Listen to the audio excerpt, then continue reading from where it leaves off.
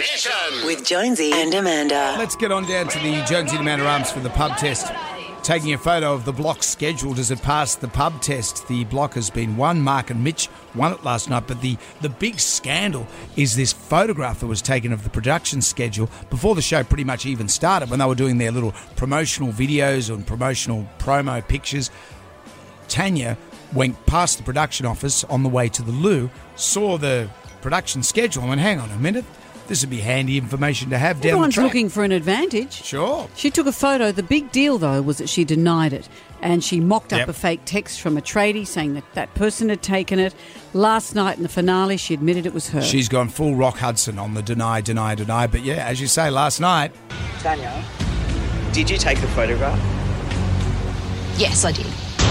Yeah, I took the photograph. She came with her own musical stings as well.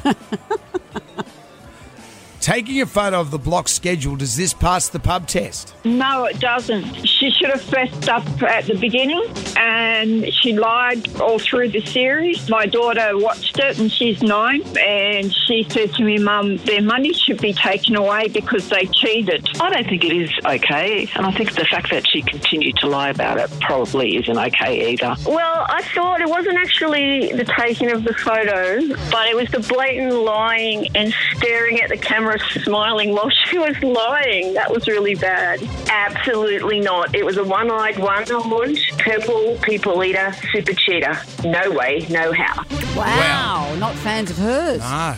Gee, lying on television, you just wouldn't have that. Jonesy and Amanda's Jam Nation.